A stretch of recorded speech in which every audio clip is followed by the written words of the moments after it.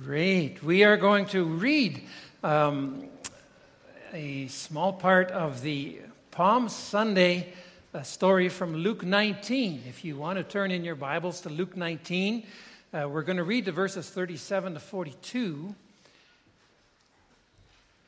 And then we're going to read also from Hebrews. We've been doing our Lent series in relation to the book of Hebrews. And the book of Hebrews explains that Jesus is the greatest.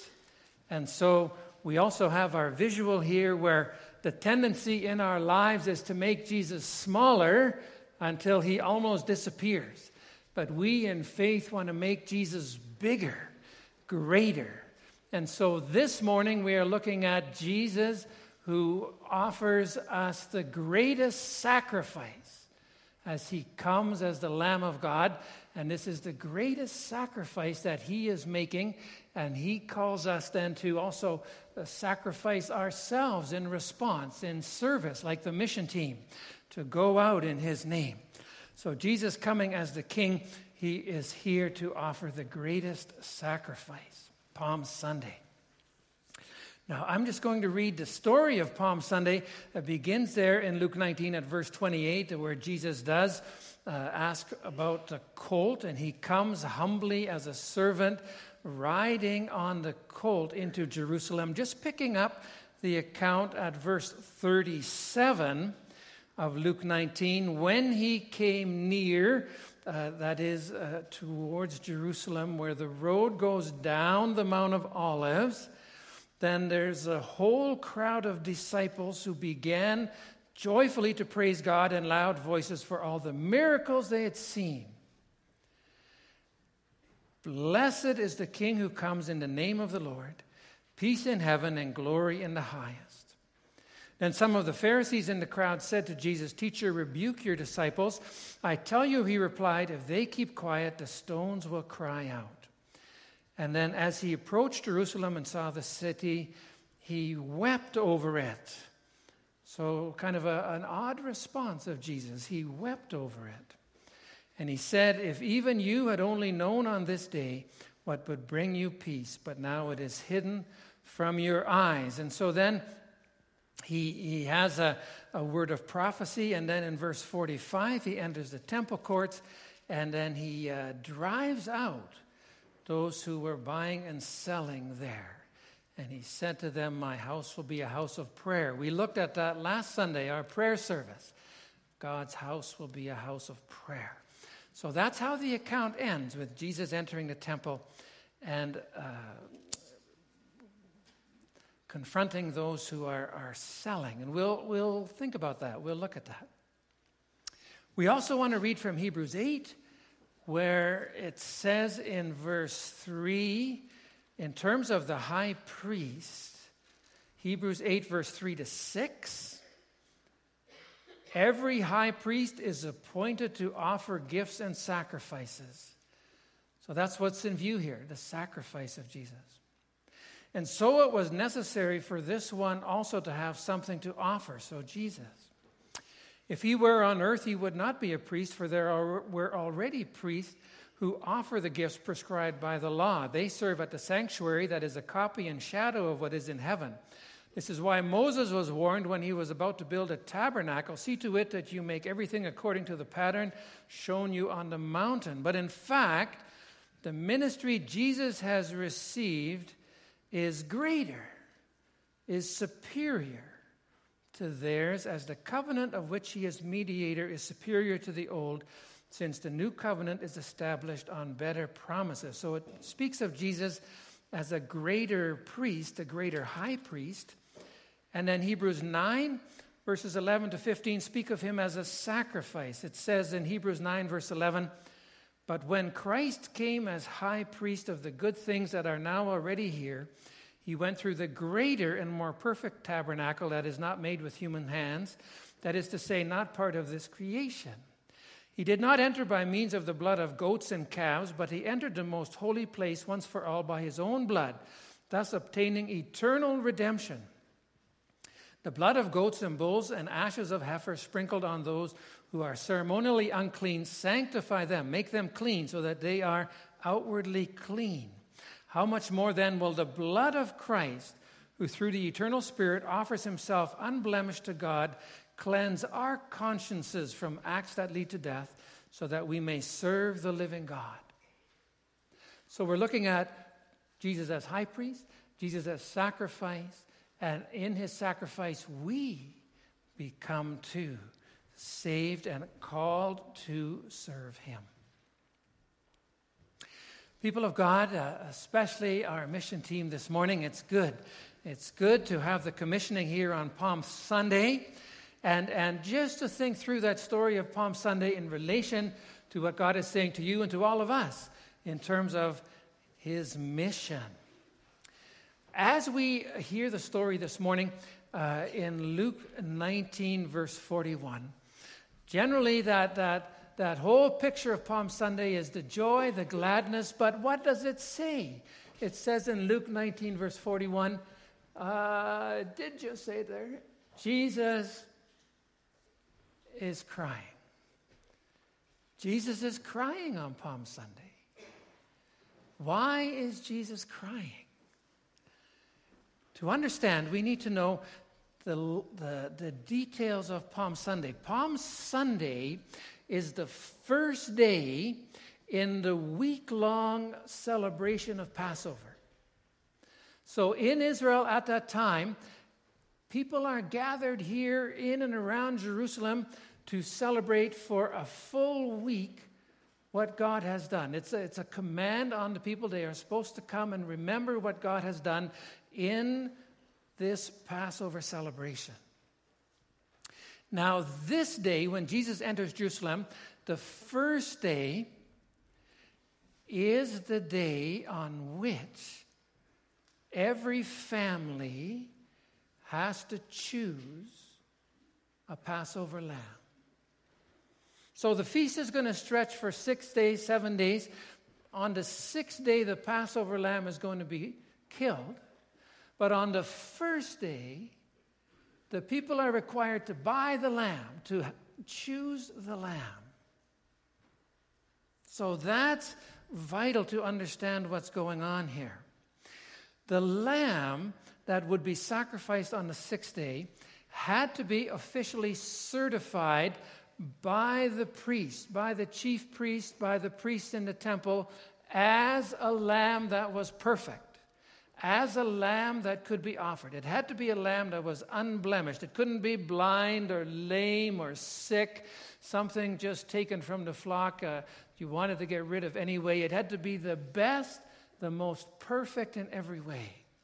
And so the temple authorities would have certified lambs for sale, approved as perfect in every way to be offered as sacrifice. Now, you could take a lamb from home. There were many farm families, and they would have lambs, and they would then, even from their flock, pick the very best, because they wanted to give their very best to God. But what had developed in the temple ritual, in the routine, was that the priest, the high priest, had become corrupt. And they would not accept or approve a lamb that you brought from home. They would say, no, you have to buy one from us. And so they would be making lots of money on this day, this Palm Sunday day. This would be the day everybody had to buy a lamb, and pretty much everybody had to buy a lamb from them.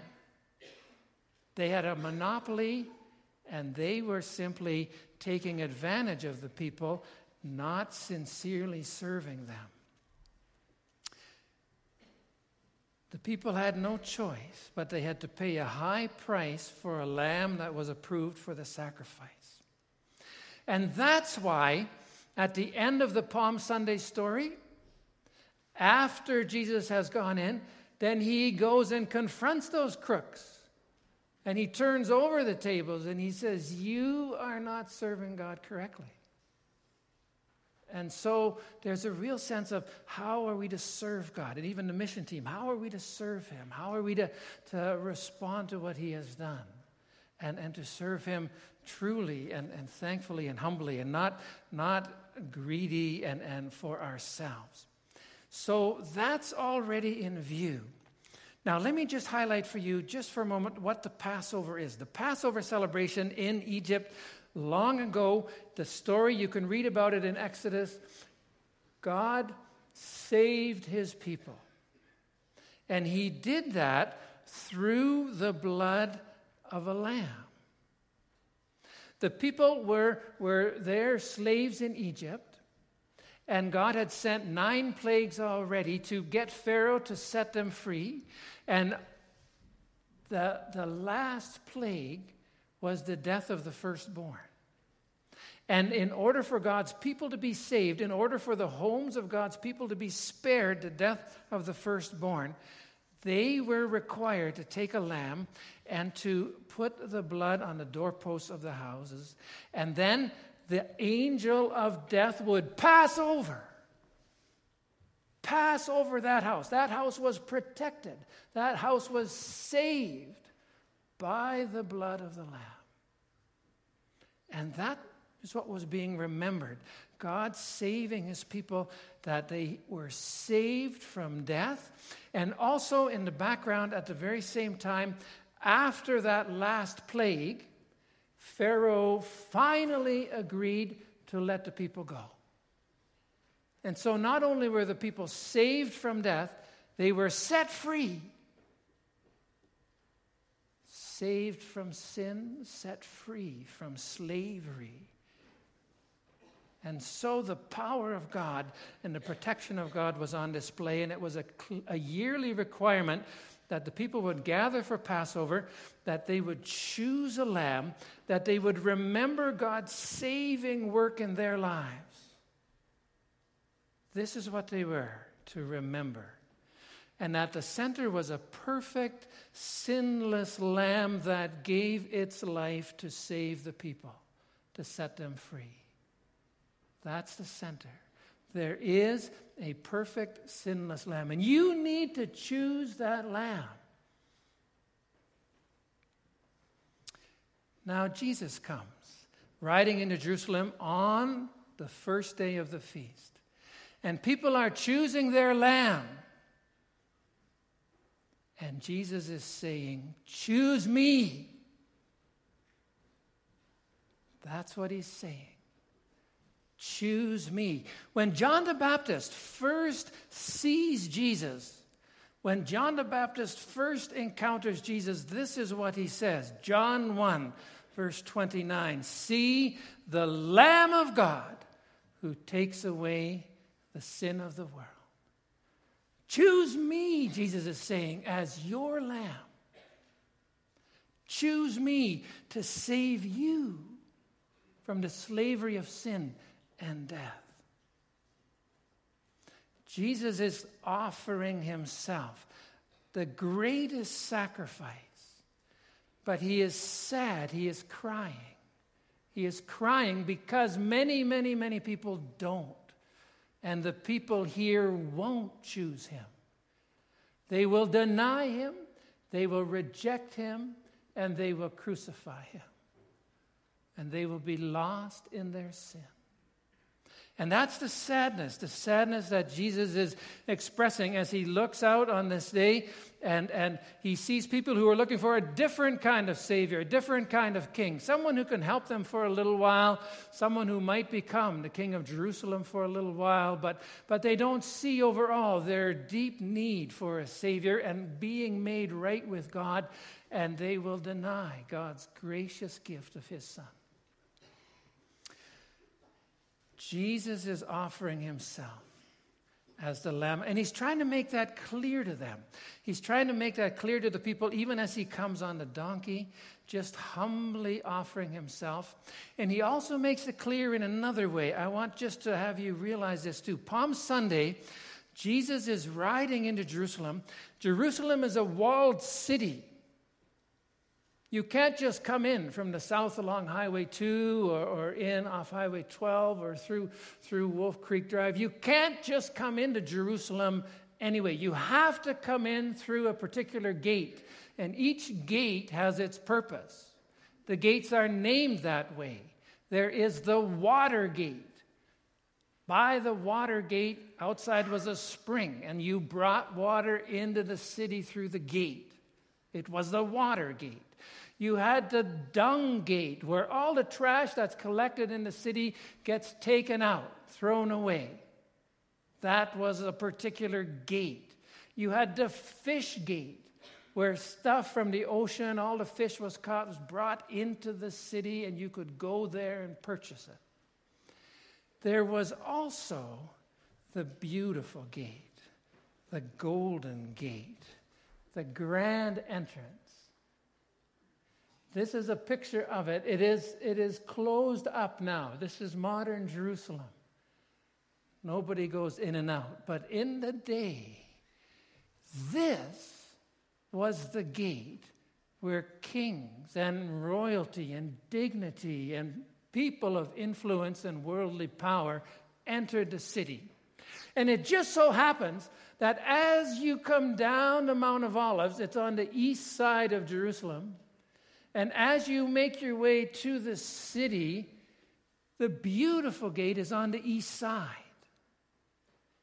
And so Jesus could come down that hill, and the people are waving their branches because he is making his way to the beautiful gate. He is king. He is going to be our deliverer. He is the important one, and he comes with political power and authority, and he is going to make his way in through this gate, and he's going to take over Jerusalem and get rid of those Romans.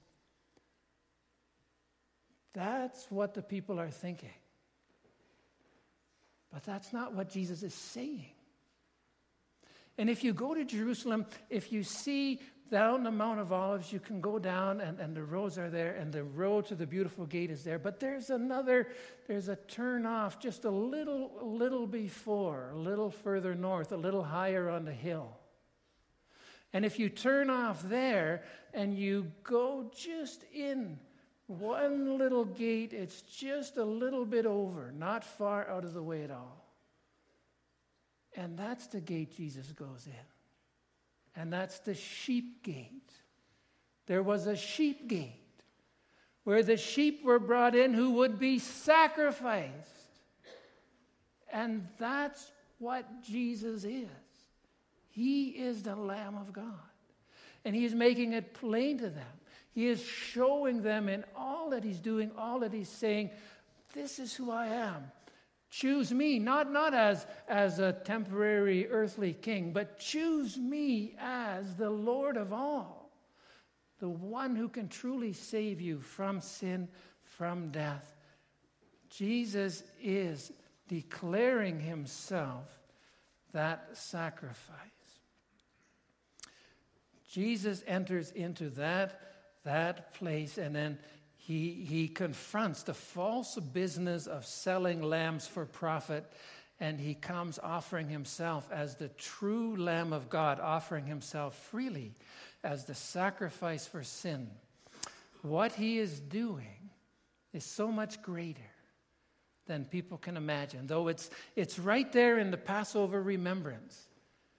A lamb will be sacrificed to save you. Choose the Lamb who can truly save you. And that's what Hebrews 8 and 9 are trying to also get across, trying to remind the people. The audience of the letter of Hebrews was a strong Jewish audience who knew all about the Passover, who knew about the gates, who knew about the lambs. They knew all about this stuff. And the author of Hebrews is saying to them, Jesus, in chapter 8, Jesus is not one of those corrupt high priests who is out to take advantage of you and get your money. He is the true high priest who will offer sacrifice to forgive your sins. And then Hebrews 9, he is in fact the Lamb itself. The perfect Lamb who offers himself. He as high priest offers himself as a lamb. It would be as graphic as the high priest taking a lamb to the altar and then getting on the altar himself, giving his own life for the life of the sinner. So that's the picture. Jesus offering his blood, and that we put the blood on our lives, on our houses, on our souls, and we are saved from death. His sacrifice is what sets us free. So the initial question, the question we have, the question the mission team brings to people as well is, do you choose him as your Passover lamb, as the Lamb of God who saves you from your sins? That's where it starts. Do you choose him? Today, again, we are asked, do you choose him? Jesus says, here I am.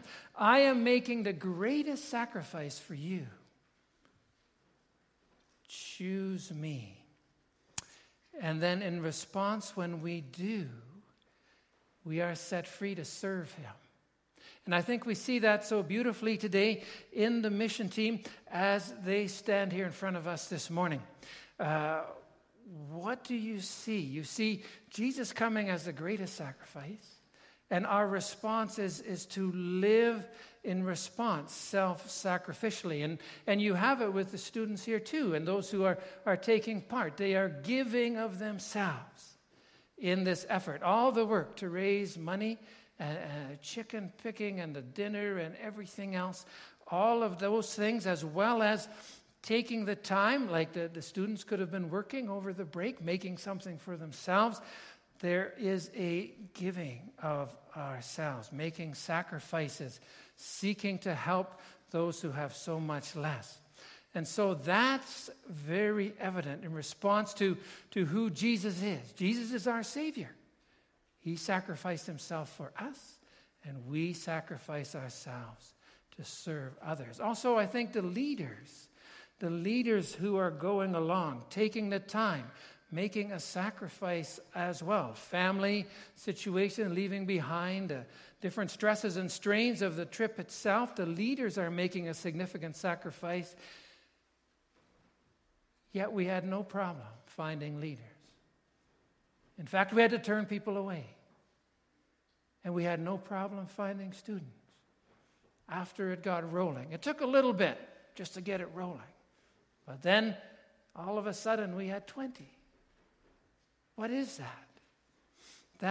That's a response to who Jesus is. It's not about me, it's about Jesus. And choosing him means choosing to serve him, even as he came not to be served, but to serve and to give his life as a ransom for many. So this morning, this Palm Sunday, we celebrate Jesus offering himself as the Lamb of God, making the greatest sacrifice for us. And then in response to that, we offer ourselves to others. And for us too, here, staying here, serving here, living here in Lacombe, how can we continue to serve our Lord and Savior? Just joyfully, thankfully, in what he has done for us. Let's pray together. Heavenly Father, we thank you. And we thank you for sending your Son. And we thank you, Lord Jesus, that you came to be our Savior. We choose you again today. May each one here reaffirm in love and commitment to you as we remember your caring sacrifice for our sin. We pray that you would work in the team and in all of us, that response to what you have done, and that we would seek to work out your love for us and our love for our neighbor near and far. And we pray, too, that you would just give us eyes to actually see our neighbors in need and to open ourselves to the real need, the struggles, the uncertainties, the hopelessness that so many people experience. That we, too, would die a little to ourselves and our wants and our expectations, so that we might live in the joy, in the new life, in relation to you who call us to serve you in love and to live for you each day. Continue to watch over us and work through us, we pray. Amen.